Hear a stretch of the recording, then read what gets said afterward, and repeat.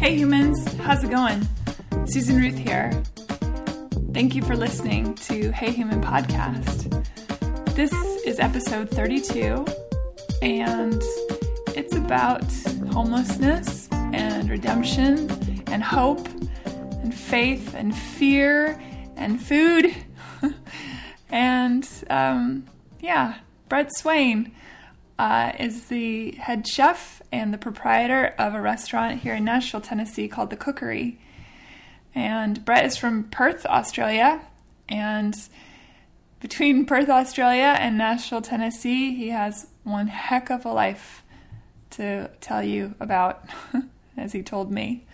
Brett was homeless, and he was given a chance to make something of himself, and he was given skills, and now he is not homeless, obviously, and well, I don't know about obviously, but he owns The Cookery, and he trains homeless how to be chefs, and he gets them housing, and he gets them ministry. So this is his story, and our conversation was wonderful. You'll hear people walking around upstairs, squeaky noises in our conversation. Hopefully you'll kind of tune it out as you listen to the conversation. You'll get used to it, but that's just people walking around in the restaurant because we were downstairs in the basement talking. And homelessness is such a human thing, and none of us know why a person ends up homeless. We may sit in our car and look the other way because, we feel weird about the person standing there asking for money. We don't know their story. We just feel awkward. Or maybe we give them money and we give them a hello and a loving, kind, wave or whatever, even if we don't have money. Whatever it is, it only takes a couple doorways to be each other, Choices, or sometimes choices put upon you, like the woman who is abused by her husband, who escapes in the middle of the night with nothing other than the shirt on her back and her children in tow, and then spends the next however many months in a shelter. Or the person addicted to drugs who can't quite kick the habit. Or, somebody with PTSD coming back from the war. Or, there's a million different reasons. So I've sat in my car and sometimes felt awkward. I'm not going to lie. I've felt awkward sometimes when a homeless person is there with their sign and I'm at the stoplight. Awkward because I don't have any extra money on me to give them, and then I feel bad, like I should be helping. Or awkward because I don't have the time in that moment. I forget about being a human being. I try my best to look and smile and wave, as in those moments. But sometimes I don't, and sometimes I'm distracted. Sometimes I'm on the phone, on my little earbuds, and I'm having a conversation, and it only takes a smile, really, to say to someone, I see you. We all just want to be seen, right? At least I feel like that. Anyway, I could wax poetic about this all, but homelessness sucks. I don't think, on average, people want to be homeless. And sure, choices. Some people make poor choices. But again, sometimes life just sucks, and things happen, and the result is even suckier. I really enjoyed speaking with Brett. I think he's an incredible human being. He's doing so much for the community. He's on a mission for sure. And anyway, the usual stuff, heyhumanpodcast.com. Hey Human is on iTunes. It's on your iPhones. You can search for it in your podcast app. If you have a Google phone, you can go to Podbean app, download that for free, and listen to it there. Anyway, Instagram.com/HeyHumanPodcast, Facebook.com/HeyHumanPodcast. Thanks for listening, everybody.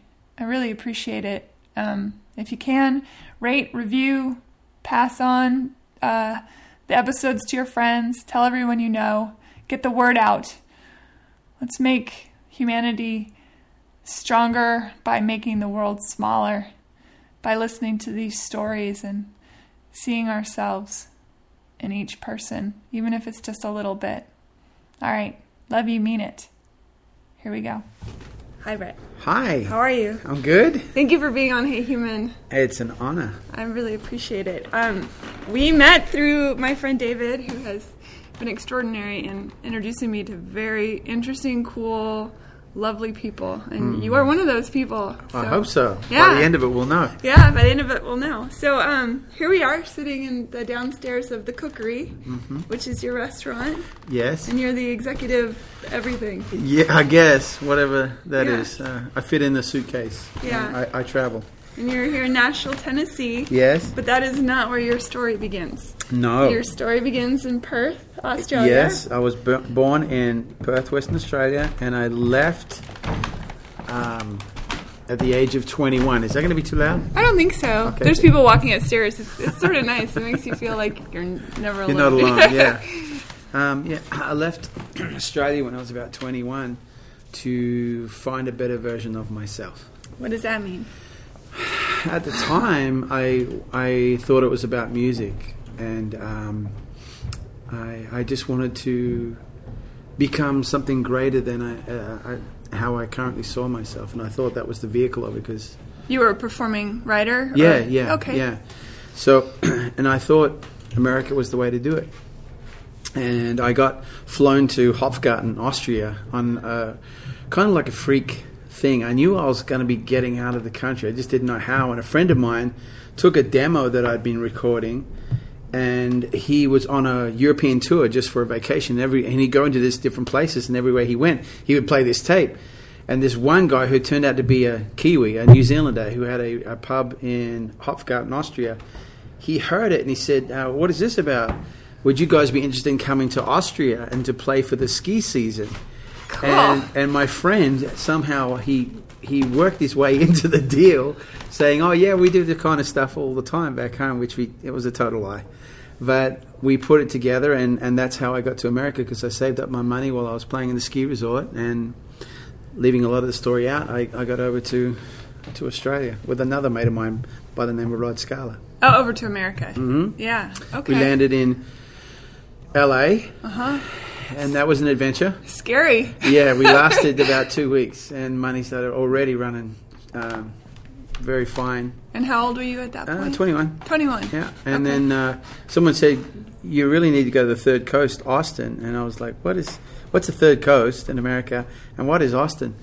So with only a little bit of money remaining, we bought a car and we drove over to Austin, Texas. You bought a car. Yeah. That's awesome. That was crazy. We drove, which is really funny because in America, when you get over here, they talk about the international driver's license, right?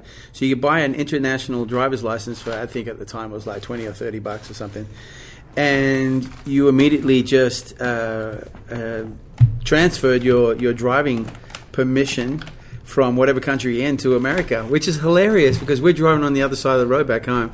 And then in LA, you've got all this riding on the roads. And we didn't know. We were trying to read what the road was telling us as we're driving on the wrong side with the steering wheel.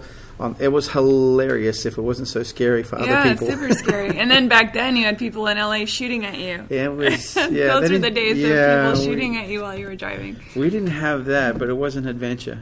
Ordering food with a thick Australian accent was hilarious. Yeah. Over the intercom. Oh they would just give up. So oh gosh. That was when you talk to the Peanuts parents with our accent too. Yeah. I think they thought we were swearing at them. Oh my goodness. So, that's hilarious. Yeah. So you made your way to Austin. Yeah. You've got stars in your eyes, a plan to be famous, I guess. Yeah. Well, the plan was everything that encapsulates. I think a lot of people who are trying to do that, there's this inner need to feel like they've made a difference in the world, to feel that they're being heard, to feel like they've connected to people. Unfortunately, the world and the way that we perceive fame and how we've even constructed it, it's very dark. But you don't realize it at the time if you haven't had any form of inner spiritual awakening or whatever, you just look and you see the power of it, and you see the presentation, and it becomes alluring. Like, oh, so they're the movers and shakers in the world. I want to do that because I want to buy my mum a house. I want to buy my sister a place. I want to be able to drive in a nice car. And because we're told that's what's important. Yeah, we're told that's what's important, and we're also told that it's achievable this way. Yeah. And while they're telling us that, they're also telling us why we'll never be good enough, even at the top level. When you're at the very top, people are just waiting for you to fall. Oh yeah, Australians are pretty famous for that. They root for the underdog, and as soon as the underdog gets there, they begin to tear it down. I think human beings are like that. Yeah, unfortunately. So I don't know. I saw it as a means to the end, and that was really, when you break it down, as crazy or as flowery as it might sound, there is a deep need for people to be seen and loved, and known that they're accepted. And it's the craziest thing. It's like a comedian I once heard that if people aren't laughing, the inner self-loathing begins to take over. I think it's the same with any art form. Where you're putting yourself out and you're expending so much energy to try and get people to like you and accept what you're doing and applaud it in a way that it means affirmation rather than just simple you're doing good. It has to be an inner affirmation of in a vital sense that you're alive and that you're not just existing. And so art is a really tricky wrestling game on the inside, in whatever form. And I found out that, this is just a side note, but later on, culinary is a lot more efficient in the way of gaining satisfaction, because you can work on a song for 3 to 6 months, and people go, yeah, that's all right. But you give them a good hamburger with all the fixings, and in 5 minutes they're going, this is good. Because food is love. I mean, I think music is love as well. It is. Food is a universal love, because we all require that sustenance, and it does feel like nurturing when we're eating. Right. Well, music for me, in the beginning, it was its own God. Yeah. And that's the scary thing, because you're trying to feed this you're as good as your next song, or you're as good as the lick you just played on the instrument, or if as your last gig you're as good as that and people like you. Yeah. It's not a be here now thing. It's what was your last great achievement. Yeah. And so as a means to feed the monster, it's a big monster. It's very demanding. And it has many moving parts, because it's not just do you feel good, it's were you affirmed by making other people feel good, and they might not even feel like listening to what you're playing. That doesn't have anything to do or any bearing on who you are as a person. But it can, if that becomes the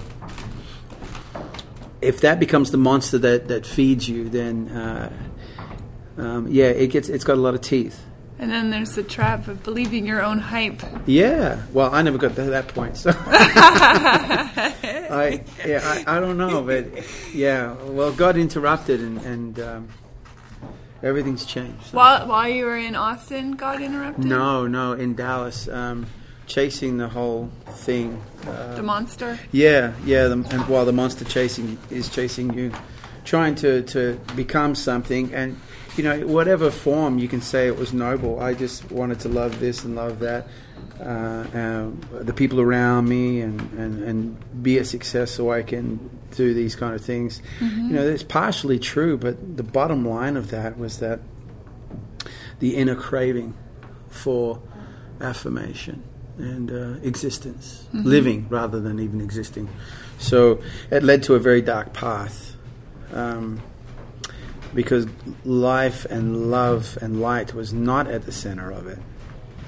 And around the age of 32, 33, there was just an absolute collapse of everything that you would have called this person, Brett. Absolute collapse. In fact, it was like an H-bomb went off. And when I looked around, I had lost all my friends. Everything from one moment, we're playing gigs where people are lying around the corner, and the next moment you drop off the face of the planet like you never existed, and everybody's gone. Was this an addiction issue, or was this a No, person? I wasn't addicted, but it doesn't really matter what it is. For the sake of the telling, for the sake of someone listening to it, it's kind of like Paul talks about this thorn, and all these people are pondering what that thorn actually was for Paul. The apostle. Yes, Paul the apostle. Not Paul Smith down the street. Although he might have a thorn. Sorry, yeah. And we have all this conjecture and historians, et cetera, pondering what this thorn could possibly be. And I think God was so smart in just letting Paul say thorn, because it stands for anything. It stands for anything. Yeah. It stands for anything. And for me, it was that way of just this inner collapse of this person. But it wasn't like drugs or alcohol. It was self. Yeah, it was self. It was just this inner. There was an implosion. Yeah. And and there are working parts in that. But I think it's better for the person who's listening to, if God is tugging on their heart, then that's where he's tugging. Yeah. So you're in this darkness, for lack of a better word, or the black hole of life, right, which is an emptiness, a lack of anything. There's nothing there. I woke up one morning and in the midst of this insanity, and it was insanity, there was a panic. There was this deep panic. I felt like a car, and I was in the car, and it had left the road, and I was flying in the air off a cliff, and I had the steering wheel in my hand, but there was no traction in the middle of the air. That sense of panic was what it felt like. It was terror. I knew that I was out of control, and my car had left the road, and the bang was coming, and it's a terrible feeling. And again, if anybody feels that, what happened was the soul began to cry out. And one morning, it was the craziest thing. I didn't even know. I woke up with this thought, go get the Bible. I didn't even know we had one in the house. And for the sake of keeping the story short, I opened up the Bible, and what I read in there was this man from 2,000 years ago was reading me, and it was terrifying. That kind of scene where and consciousness grows really close to your eyeballs. It was like that. It was like, what is happening? And how is this guy from another time knowing what's going on? And why do I feel like in all the bad parts, here I am? And it was all incredibly accurate. And but there was also this stuff where he was making these promises about if you repent, and I didn't even know what repent was. I didn't grow up in church. I didn't know what all these things were. And so I just began to hold on to this. And you think, okay, well, whoever this Jesus is, and whoever whatever's going on with this Bible that is reading me, what am I supposed to do with this? With all this, I guess I'm just going to hold on and see what happens. And it wasn't a place of like, oh, I found the buoy in the middle of the storm, or I found the island. Actually, it got worse. It got way worse. I lost everything with a little e, because I gained everything with a big E when he finally showed up. It was a very difficult thing, and I couldn't tell people what was happening at the time because you sound crazy. You might even sound crazy now. I don't know. It's but were you still in Texas? Yes, I was in Texas, but I'd moved to Dallas. At this point, I'd gotten married. Oh, okay. At the time, it's very difficult to. I entertained the thought of getting married for the wrong reason. I understand. And I think many people do. Yeah, and that was part of my implosion. And it was part of the wreckage too. So living in Dallas and finding myself completely annihilated on the inside and feeling like I was dying, where the world, I didn't realize that you look at green and you have this emotional response, however subtle, however unconscious, which comes down to, I guess, an energy spark. You look at, that's kind of sounded weird, but if you look at certain things, you go, oh, I like it. Well, when I found that I was just dying on the inside. There's no other word. It felt like I was dying. So there was no emotional response to laughter. No emotional response to color. You had flatlined. Yeah, I had flatlined. Yeah. And yet I was still walking around. And the inner death was so immense that I remember one time I was just sitting down on a bench and I wouldn't breathe unless my body made me, because there was so much pain. And I was done. I spent about 7 months just on my face. Every morning I'd be trying to read this book, trying to find... The Bible? Yes. Find what was going on and how to get out of what I was feeling. And I was magnetically drawn to a place that was cutting me to pieces. How do you mean? Because it wasn't a safe place. When I went into the Bible, it wasn't like... it's okay, Brett, you were just messed up and we're going to take care of you now. It was, I was going to the place where he was going into the center of pain. I didn't realize it at the time. So going into that center of pain meant I felt a lot. And I felt like I was getting cut to pieces. I was getting torn to ribbons. It wasn't making an allowance for my mistakes. There wasn't making an excuse for my mistakes. It was, you did wrong, and own up to it. What do you feel like your wrong was? Oh my gosh, so many things. There's a long list? Yeah. A laundry list? Yeah. I think it was Mel Gibson. They said, what's your one regret? And he says, I don't have one regret. They usually come in clusters. It's a great line. And I think for me, there was that great cluster. It was all at once, just looking over my whole life and realizing the wreckage, It was a terrible awakening in that sense. But there was things that were happening that I couldn't tell anyone, that I was witnessing and feeling on the inside of me, changing. Your DNA. Yeah, good. That's exactly what it is. Yeah. And but you couldn't tell anyone. To expound on that would take too long, but it was a very quiet, personal, inward journey with only, at the time I just thought it was me and this book, but something was happening in my soul and there was an awakening. I do believe we have to die to be reborn, and that death is so painful. Yes. And lonely and yes. confusing and all the stuff. Yes, it was very ugly. It was a very ugly death for me. In the Gospel of Matthew, we talk about the guys, Jesus goes up on a mountain to deliver the Beatitudes. But if you read the same Gospel in Luke, he's on level ground. And I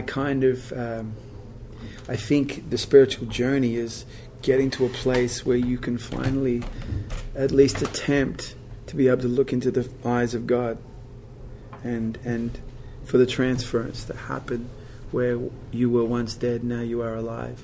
I really felt like I was in the grave. And on a Friday morning around 9 a.m., I'd been fasting days, and I was in a basketball court and I was yelling out to him. And I said, there's nothing left of me. There's nothing left. What else do you want? No one was around, and I didn't know who I was yelling at. But in that moment, the transfer happened. God showed up in a way that I keep very private. And I've never been the same since. I didn't know God would show up in a person's life. I didn't grow up in church. I had no idea. I didn't know he would come to the truly broken, who didn't deserve to have a voice heard, who truly felt like they were in prison for their own mistakes and deserved to be so. But that was your self-imposed feeling like you didn't deserve it. Right, I guess. Because I would argue that everyone deserves it. Yes. Well, I would now. Yeah. But being that person then? Yeah. No, I thought I got everything I was deserving to get. Yeah. And, so It sounds so. I wish I could just blurt out the experience and in Why a way don't that. you? Just because it's so personal, or you think people think you're crazy? Or well, what? I don't mind that. Okay. I mean, I won't well, think you're the crazy. the funny thing was when it happened. If I was to share it all, when it happened, I was dead 1 second, and I heard the voice, and then I was more alive than I've ever been in my whole life, and I didn't know who was talking to me at first until the very end, when the voice that was speaking to me was here, although I saw nothing. And at the end he said, no, when you go, and I understood I was coming to Nashville, when you go, do not be afraid, for I'll be with you. And then the voice that was here went up. And That's out of Matthew too, isn't it? I didn't know it. Yes. Oh my goodness. Yes, it is. And I didn't know. What happened was it went up and I was like released. And I was staring up and I came to myself and went, oh my gosh, he's real. And better than Santa Claus. He's alive. And I wanted to tear through the apartment complex and bang on every door. I had a fire in me that is not really abated at all. And I've learned to try and moderate how much I let it pour out because it can scare people. But I have never been the same. I was set on fire. Yeah. And the interesting thing was at the same time, it was like there was a voice that was going, now, shh, because it's a secret. And I don't understand that. Other than when Mary pondered these things in her heart, I've learned that there is a sense that when you tell of these things, when you have these deep experiences with God, for no merit of your own, just because God is good, and He does something, it's like you have to be careful on with whom you share it with, which is absolutely hilarious. I'm doing this here. But you got to be careful with whom you share it with, because it's almost like you get this sense that fingerprints are going on the most precious gem you've ever got in your life, and it's tender, and it's sacred, and it's secret, and please don't touch it. You know, it's. Well, and maybe it's meant to be quiet because it's different for every person. Yes, too. I think so, and it appears in different, and feels different. Right. Well, there's also a sense of holy. And holy is an incredibly deep word of sanctification and sacredness that is above my comprehension. But I do know it also is something that is set apart for God's use and for God Himself. And I don't know how to speak well of it, as I've just shown. I thought you were beautifully eloquent, personally, but he when He gives us this sacred thing. I used to be ashamed of my name. When you used to say my name as a kid, my last name, I thought you were swearing, and I didn't realize this. All I knew was, as a kid, please don't call me by my last name. I didn't know why. Didn't have wordage. But at that moment when the exchange happened, you could call me by my last name now. I wasn't ashamed anymore. He changed my name, and I don't even know how He did it. It's the wildest thing. Resonance. Yeah, resonance. Yes, that's beautiful. So I had this unction that I just wanted to go screaming through the neighborhood and tell everybody the greatest news ever, that you're going to be okay. Yeah. That you're going to be okay because He's real. And yet I couldn't tell anybody. And immediately someone, when I did tell someone, they wanted me to see a psychiatrist. And now, later on, in the innocence of it, I didn't understand then, but in the innocence of it, I understand now. So many people do horrible, horrible things in the name of God. Absolutely. And I think wisdom is vindicated by its children. You have to watch people to see. You have to look for fruit. You have to inspect it. And we can all slip up and fail. Life is not a snapshot. It's a much longer race. It's a marathon. Yeah. So we're not. It's not a sprint. No. And even some of the shortest lives are living their lives as a marathon. Yes. Yeah. For sure. So. But that wasn't, I mean, that was an incredible beginning. Yes, that was. It certainly wasn't. No, and you think, okay, so you just found out God is real. Yes. No idea that he was. Yes. My prayer life went up about 1,000%. Meaning you started praying? I mean, I was praying like crazy before, but it was from a place of desperation and hurt and self-hatred. Yeah. And please help me forgive myself. And please forgive me. To, oh my gosh, you're real.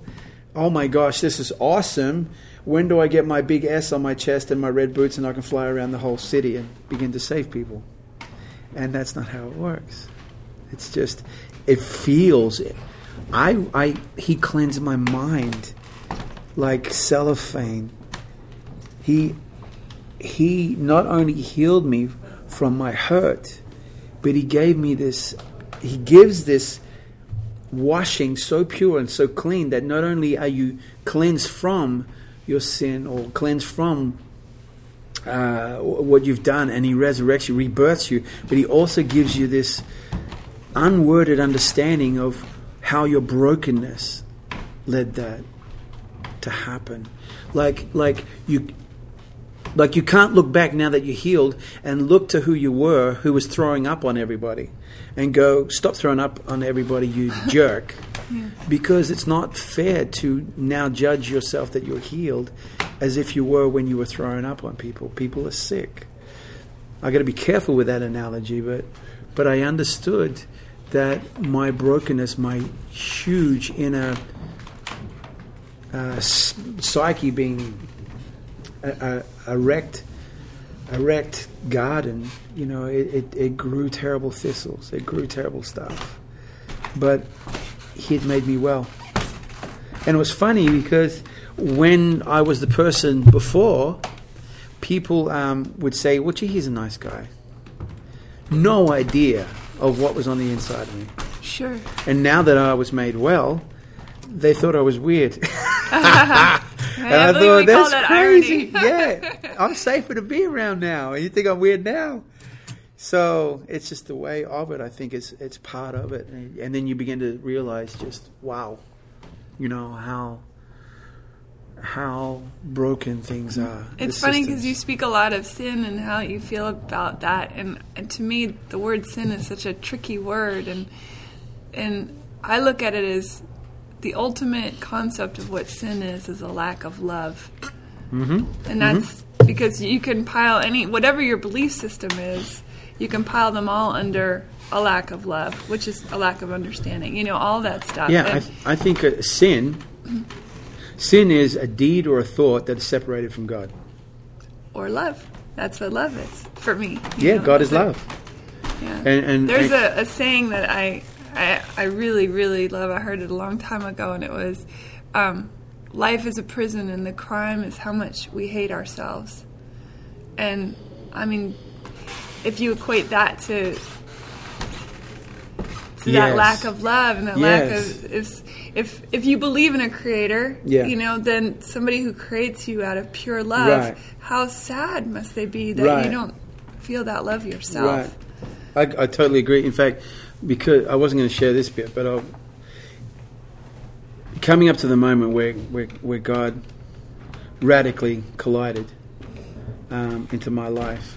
I mean, he was setting me up for it. He's been around all my life. I just didn't know. I believe he's around us all the time. He just wasn't on the inside yet. There was something that happened as a kid, and I'd forgotten. It would become repressed, and I can say that now. But see, in the moment leading up to the event that happened, I remember being again in this basketball court, and I would do anything. I was just shooting the hoops. I wasn't... I was doing anything to just keep mechanically... distracted and functional, and that's what I would do. And I'd just throw the hoop, and I'd throw the hoop, and I'd throw the hoop, with this inner death going on. And I remember feeling at my lowest point, and it's the wildest thing, because at this lowest point, all of a sudden, this image popped up in my mind, and I realized that image was. It was a moment that I'd repressed. It was a moment of my childhood that was so horrific that I'd pushed down. And it came up before my conscious vision, and I remember gasping in horror at it. And in that same moment, and the only words I can use is, in that same moment, it felt like a shot of electricity went through me, and it shattered the image. So it was like flash, it smashed it. And I don't know what I felt free from the image. I was still hurting and extremely weakened, but the image was shattered. And what had happened was, I realized, well, the best way to say it was, for me, is that there was a moment in my life that freeze-framed. And the light which still shines was shining behind that freeze frame. But the image cast from the freeze frame was setting the directive for how I would walk out life. It was the shadow and the color for everything that I did. And it was broken, and it was tormented, and it was horrified, and it was shocked, and it was robbed of innocence, and it was a whole bunch of stuff.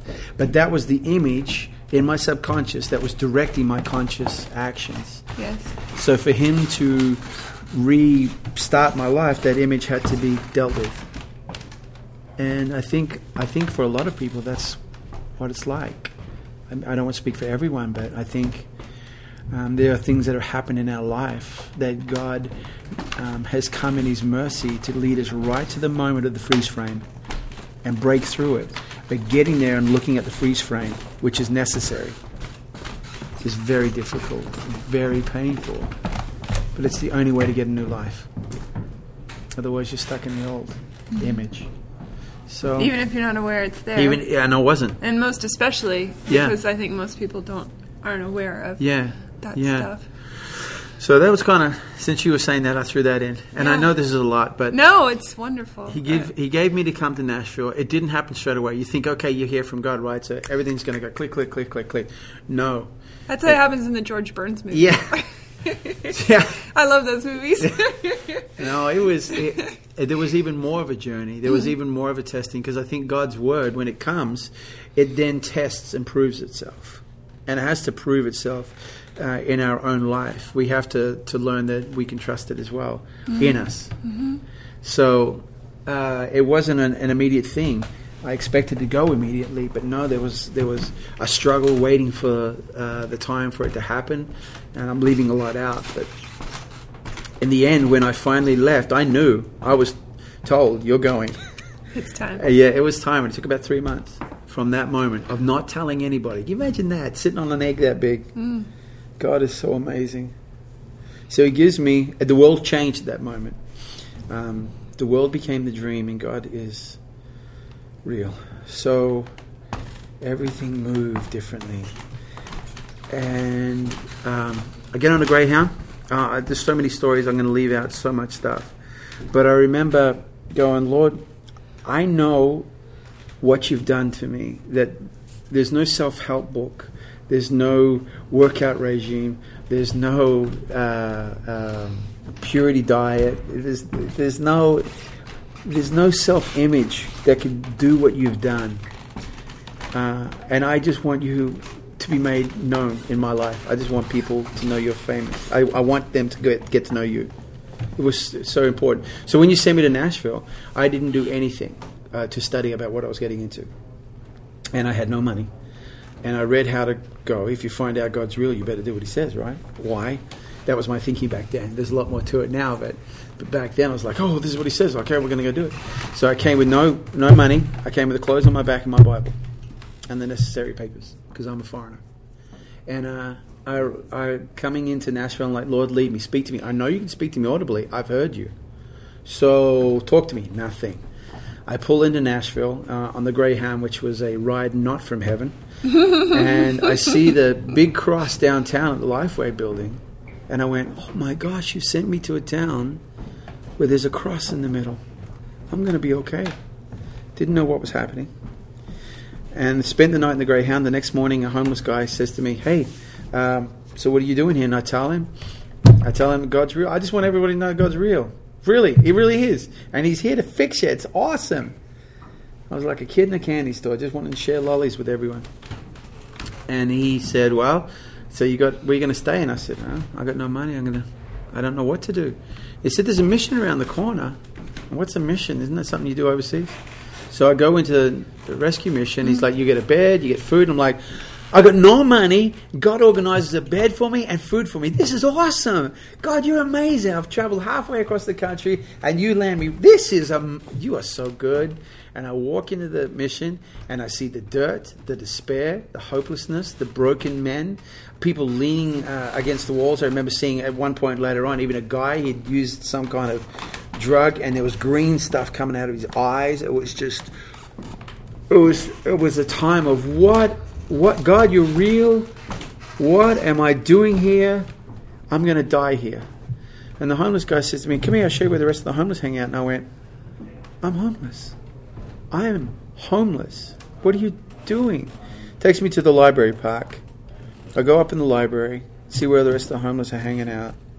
And I'm praying. I go up to the religious section because it was comforting in that area. In the library? Mm-hmm. Mm-hmm. And then suddenly the voice comes over the intercom. This lady says, the library's closing in 15 minutes. And I went, well, at least I know where I'm going. I don't know what you're doing with me, God. Terrified. Yet I knew He is. I don't know what you're doing. I feel like I'm flying through the air with no parachute in a scary way. But, okay. And I think I was reading a Billy Graham book. And I closed the book and I went and put it back on the shelf. And it was no longer a prayer. It's upstairs. No longer a prayer. I was just exhausted. And I said, I'm hungry. Out of frustration. I walk out of the front library doors, the glass doors. And back then, they had columns. I look over one of the columns. And it had a brand new apple sitting there. And I was like, a brand new apple. This is amazing. I didn't even thank God for it. I was just like, brand new apple. This is amazing. I'm so hungry. There it is. I walk over to the apple because I had no money. Walk over to the apple. And as soon as I touch it, He speaks audibly and says, why do you worry about the little things? And I tell you, I must have looked like a crazy homeless guy at that point because I was walking down the street towards the mission, eating this apple and crying my eyes out because He saw me. And He was with me, and I didn't know what He was doing, but I knew He was with me. That moment gave me the strength to go through 4 months of homelessness, where every day felt like 3 or 4. Just, I know you're going to do something today, this morning, Lord. Okay, you're going to do something around noon. Okay, you're going to do something. Okay, I'm going to meet someone who's going to get me out of here. And nothing came. Nothing. No one happened. For 4 months. But I remember... And were you living at the mission? Yes, I was living at the mission. And I'm leaving a lot out, but the important thing is this. I didn't know He was waiting for a moment. I didn't know. I think a lot of the times when we're in that place where it feels like there's no safety net, He was allowing me to feel as much as I could handle, the full gambit of what it felt like to be homeless. He was teaching me the language of the people that I was to serve. I had to feel what hopelessness felt like. I had to feel what dirt felt like. Otherwise, you wouldn't have the empathy. I wouldn't have compassion. Yeah. Compassion, by definition, means to suffer with. And so I knew what it stood to stand in the light was like. I knew what it was like to stand in clothes that you haven't been able to wash, and you couldn't stand the smell of yourself. I knew those kind of things. He got rid of all the planks and all the dirt. Yeah. So all of these things. But I remember at one point near the end of the 4 months period, I remember standing there and I was beginning to see God amongst the poor. I tell these guys all the time, there are certain colors of the rainbow you will not get unless you deal with the poor. And I got to have my eyes opened, and it went from, get me the heck out of Dodge, please rescue me from this place, to, oh my gosh, you really are among the poor. They would talk about Him all the time. And I would see the most beautiful miracles of heart and even miracles, period. Just biblical stuff. And I said to Him, I will live amongst the poor for the rest of my life, if that's what you want. And I meant it. I meant it because I saw Your grace and Your presence everywhere. I'd finally had another conversion of my heart, I guess. And at that moment, I didn't know He was waiting for the surrender. I didn't know the surrender was the way out of that prison. being around the poor is not a prison to me. My heart was the prison. And once I was amongst them, and I had that turn, within a couple of weeks, someone from Fleming's came. Fleming's being a restaurant here in Nashville. Yeah, because I was just helping out in the kitchens in the morning before I go do Bible studies and anything else, Jesus, I could get. I mean, as a homeless person? Yes, as a homeless guy. Uh-huh. Yeah, staying in the mission, I just thought, how am I going to give back? How am I going to help? So I'll help out in the kitchen. I didn't know what I was doing. Yeah. I was a musician. Sure. So I would just help. And it was crazy because people were seeing the grace on my life because desperation and hunger kept me on my knees before the Lord, and the Lord loves those things. He loves to feed hungry people in person. So they would see these things happening around me where it got to the point that the programmers would ask me to come and pray for people that they thought it was demon possessed. Really? Yes, yeah. It was nuts. And then the most crazy thing is transients and program people don't mix. What's a program? Program is someone who's inside the mission. They go upstairs and they live in the dorms. And, okay. Yeah, and they do the work programs. Transients just kept come and go. Yeah, but the transients, the programmers weren't supposed to mix because they were teaching the programmers if you mix with the transients, they're still doing drugs and stuff.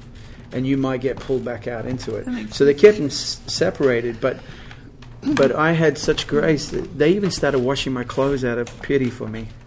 It was amazing. And you were considered a transient. Yeah, I was a transient. Yeah. But I just got grace upon grace.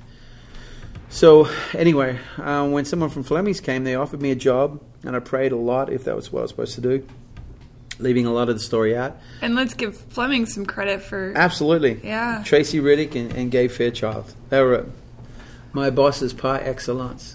They took me in. They believed. They just saw grace in my life. I started as a prep cook and day cleaner, only working about half a day. And I told the Lord, I'll pay rent at the mission. I'll stay there. But that wasn't to be, and that's too long a story. So anyway, within a few months, they gave me the keys to the restaurant because they saw the grace on my life, and they let me open it. And within a little while after that, I've been flown to different parts of the country to train up opening crews in other states and for brand new Fleming stores. And eventually, I became second chef in charge of the Fleming store. And I was there for 8 years, and within the second year of being there, I went to Tracy and Gabe and said, Christmas and Thanksgiving is when the store is closed. Christmas and Thanksgiving is the hardest time for the homeless. Would you allow us to open up the store? And to their credit, they said yes. First time was 26 people. By the 8th year, it was about 400, maybe more. Unbelievable. And they would just get this, 4 or 5 star restaurant experience. They would weep. They would weep at all the food that were being given and from the love being attended upon them.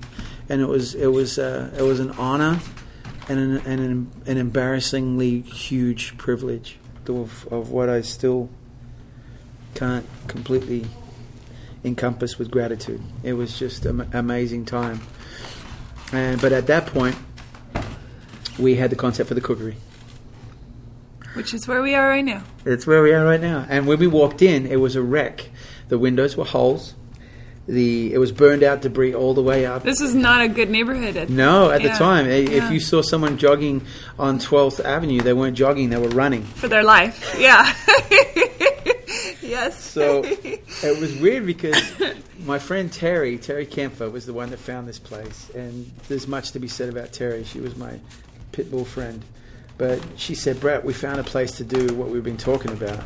And I said, great, well, I'll come and see. We walk in, as I said, windows were holes.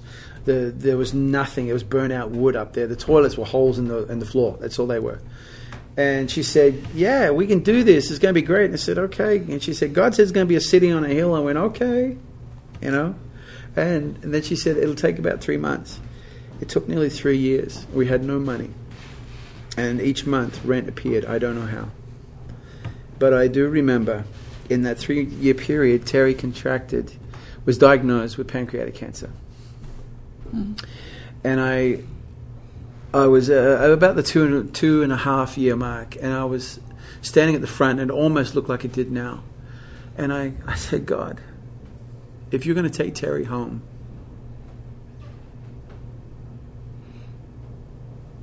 I would like her to see it. I would like her to see it open before you do that, if that's what you're going to do, because they were saying that she might not make the opening. And I said, but if it's sin, because it's been so hard,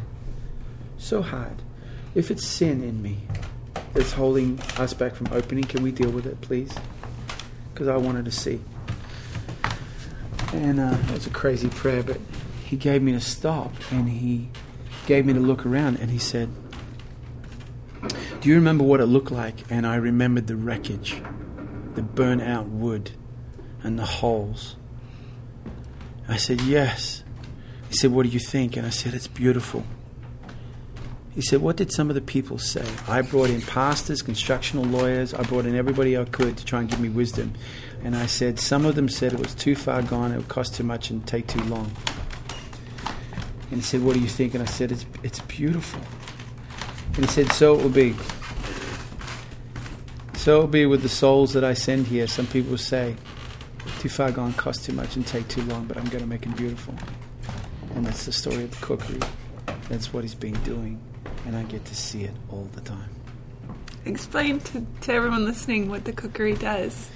It is a working cafe where we bring in the homeless and we train them in the culinary arts. And while they're here, we offer them all the benefits of the gospel that we can give. Knowing Jesus, reading his word, living it out every day amongst us. Loving one another, even though we sometimes get bruised knees and bloody noses. And just trying to teach a person not only what they can do with their hands, but who they really are and who they're made to be, and receive that resurrection of hope and restoration of the identity and dignity of the person. And we do that in the context of a culinary school and working cafe. And they receive a training very quickly where perhaps hands that used to destroy things, someone says, that is good. And the affirmation begins to compound. And the whole person begins to feel like they have something to offer. Mm-hmm. And what happens if somebody comes to you that wants to be a part of this and they don't believe in a higher power? I mean, I don't mind. You don't mind? No, yeah. Because if the reason they have breath is because love lives in them. That's a great answer. I have your little postcard from upstairs, and it says all the different things that the cookery does. It says, the cookery cooks up hope alongside a selection of burgers, salads, and more. Yes. 2 discipleship houses offer a safe place for culinary students to live and grow in the community. Talk about that. Okay, the 2 houses. Gosh. It's hard to put all this in sound bites, little bits.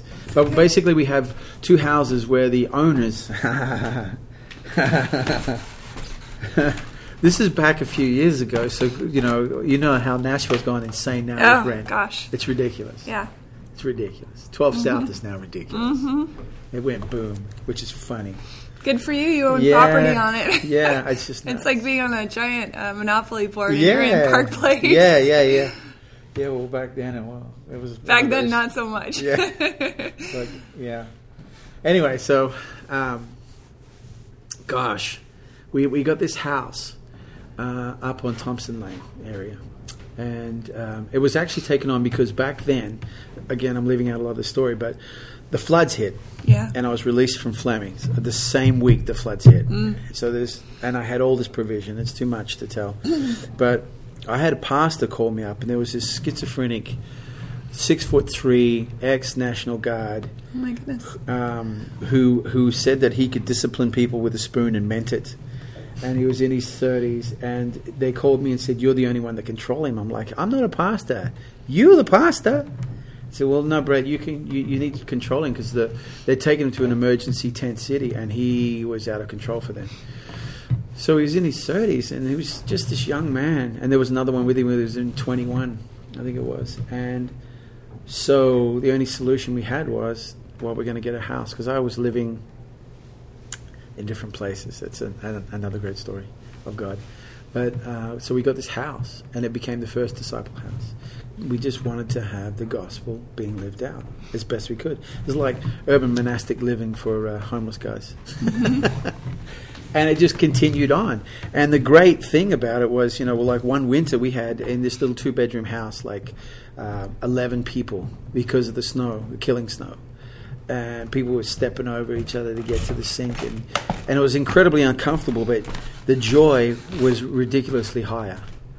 At one point we had 17. Wow. Yeah. But the guys, they might complain for a second, but they realize the high good. Everyone wants to belong to a story that's bigger than themselves. And truth is something that we all want. And we'll do a lot to invest in that. So until it gets too scary. But anyway, so the first Disciple House, we took it on, and we got to a point where we couldn't afford it. Well, the landowner, Kathy Grutke, yes, I said your name, she offered to take the rent down so we could afford it. Oh man, that's beautiful. And she maintained that for many, many years. I think she only went up recently like $50. Yeah. Which is ridiculous. A month. Wow. And so then we got the second house, and it was like $950. It was a 2-story house in an older neighborhood. We kept that for a year because we'd expanded. We'll get more and more people, and then Rob. So these are people that are living there that are learning the culinary arts. Yeah, and they live there. Yeah. But I'm giving a plug in for the landowners because no. I know. I just want to make it clear that that's what the purpose was. Yeah. We had to have housing for them because if you just take them in, it wasn't just about the cookery at that time. It was seeing that sometimes these guys will get their checks from the government, $600 or whatever it is a month. Mm-hmm. They only have enough to stay 2 weeks in a hotel, and they get on this cycle that, they're back into the mission again. Sure. It's horrible. And I was like, how much is a hotel a week? $250, $300, whatever. And I'm like, are you kidding me? No wonder you can never get out. What about this other housing? Well, it takes a year or two to get into it. Mm-hmm. So it's a very depressing situation for these guys to be stuck in. Basically, the government is just wasting their money. If you're talking about wanting to restore the person, all you're giving them is it's not a viable solution. Yeah, it's just a waste. Yeah, and so I look at halfway houses, and they're $150, $200 and something a week. I'm like, how does a homeless guy come into me for $2 so he can get a pack of cigarettes? Come up with $150 to $250 a week for a halfway house. So that was another reason why we started Disciple Houses. It's largely now become open to the cookery students, but we'll still take people on if they're working and they just need to settle themselves and get a little bit of money under their belt. So, we do charge nominal rent, but it was $80 a week for everything, and we give them as much food as we can, etc., and clothing and stuff. So anyway, in the second house, the 2-story house, was $950 a week, and it's a hand up, not a hand out. Yeah. And the owner, Rob, I came to him after about a year and I said, we can't do this, it's too high. And he said, how much? And I said, well, if you have another house, we're looking for about $650. He said, done. So he gave us this, he took $300 off a month so these guys could stay there. Amazing. And what are these people's names again? Kathy Grutke and Rob, I've forgotten your last name, but I love you, brother.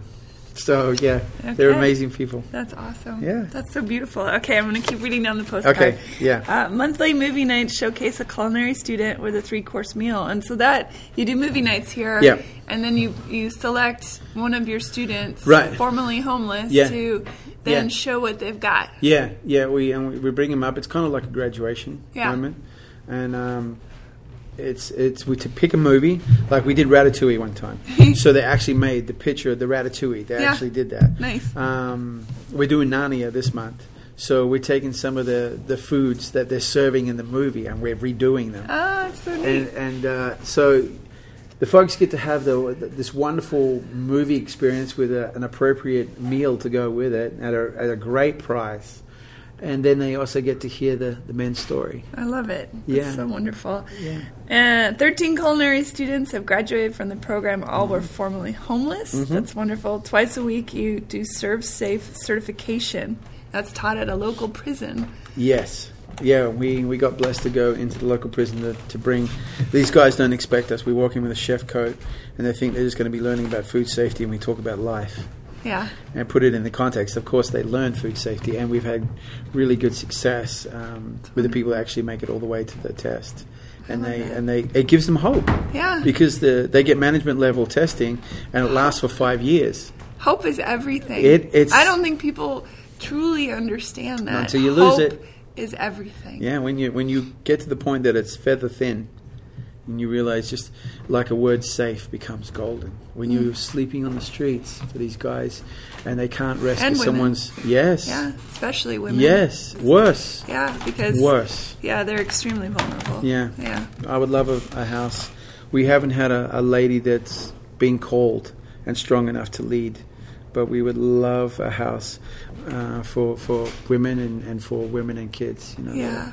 I think there's not enough. There are some services out there, and they do incredible. It's not enough. Yeah.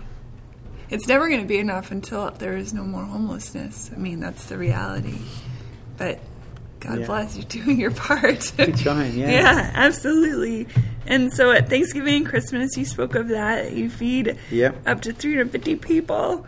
And breakfast is served at Downtown Presbyterian Church for up to 200 every homeless. Saturday. Every Saturday. And then we hit the streets. That's why we close the restaurant on Saturdays. Before, we close it on Friday nights just so we can be together as a family and we worship and we sing songs together. And so we don't have to be thinking about work. We just stop.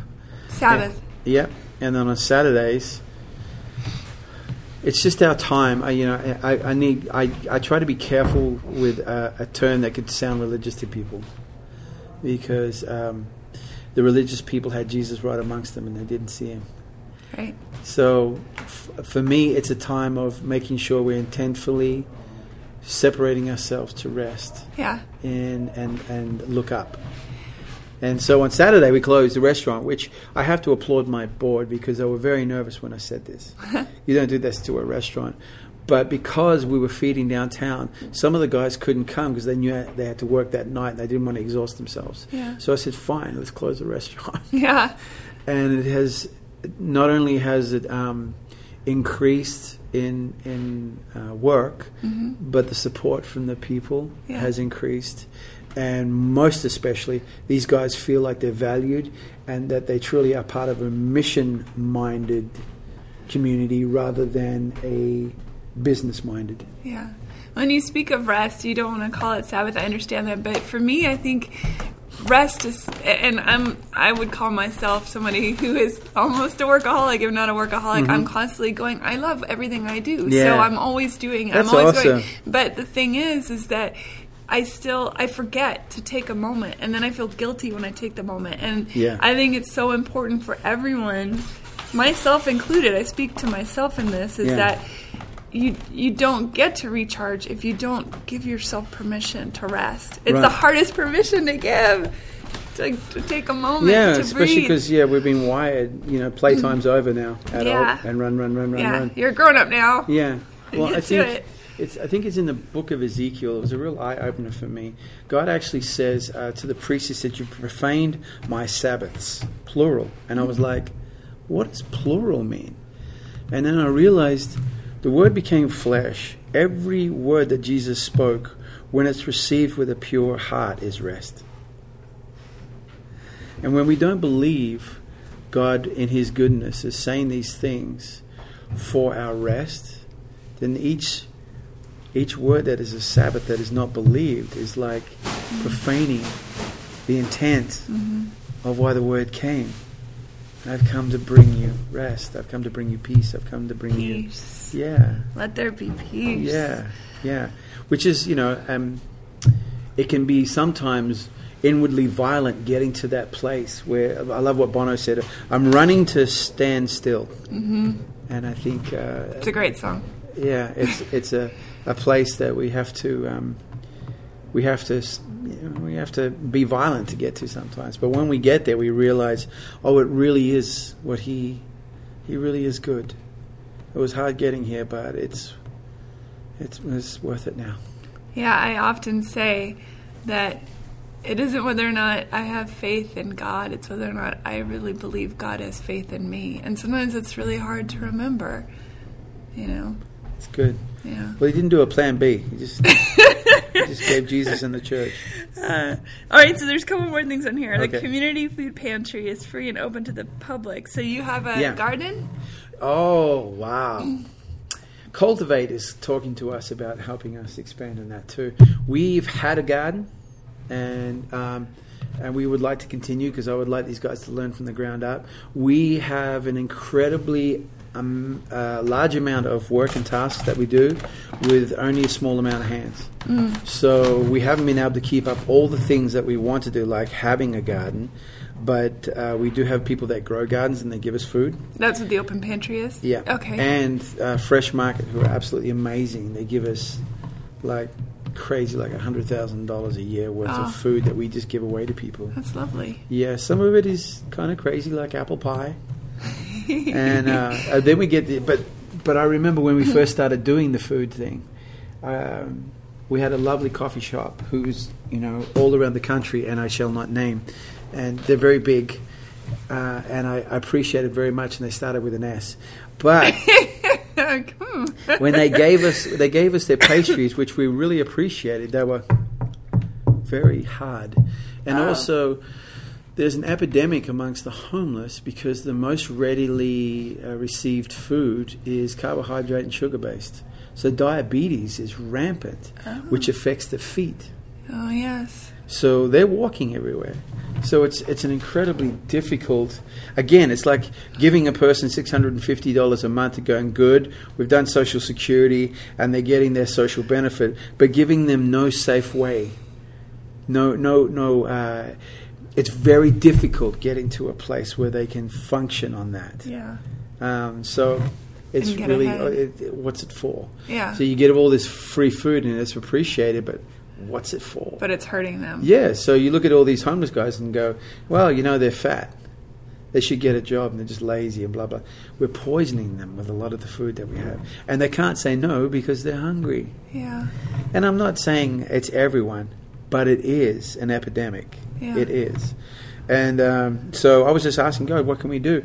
Fresh Market calls me up and they get organic salads and all this crazy stuff and they eat better than some of us. I think it's incredible. It's wonderful. It's awesome. Yay. Well, America can do it.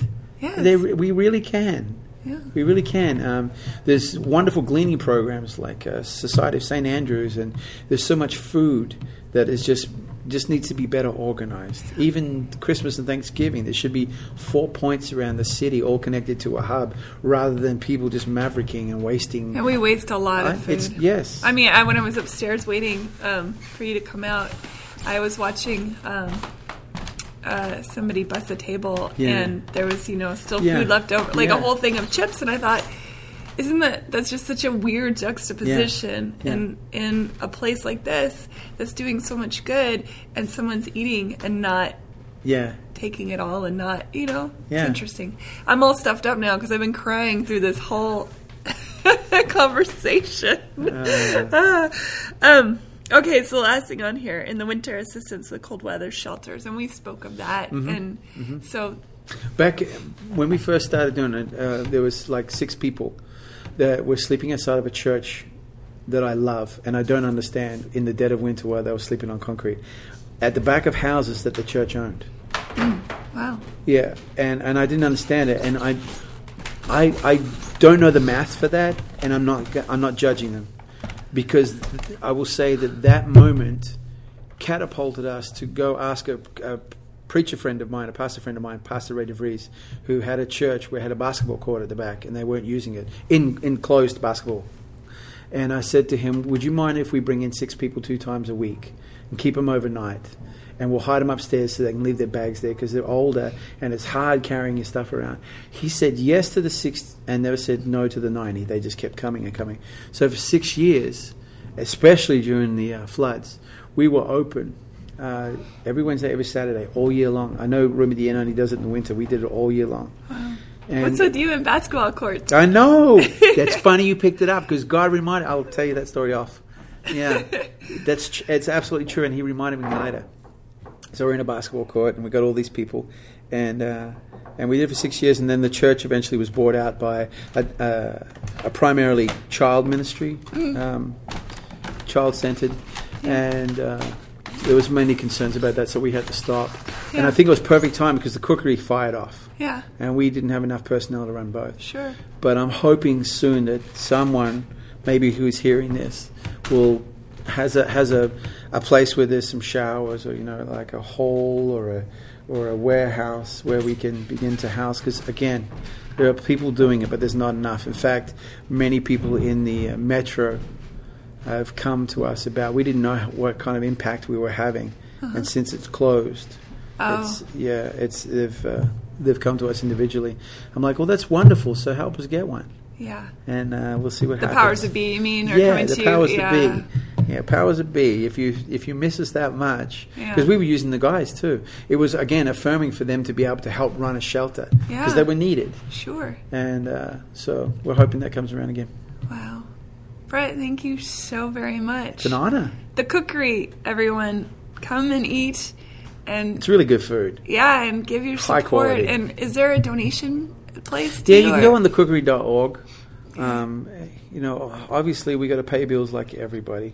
And for us, the ministry comes first, so we're not always super, super efficient on business. We're not lax or lazy in our principles. It's just that the ministry must come first. Yeah. So the support is appreciated. Yeah. But the bigger thing is, come form a relationship. Life happens amongst the poor, and it's very contagious. Brett Swain, thank you. It's an honor. Thank you, Susan. Have a wonderful day. You Bye, too. everybody. Thank you for listening.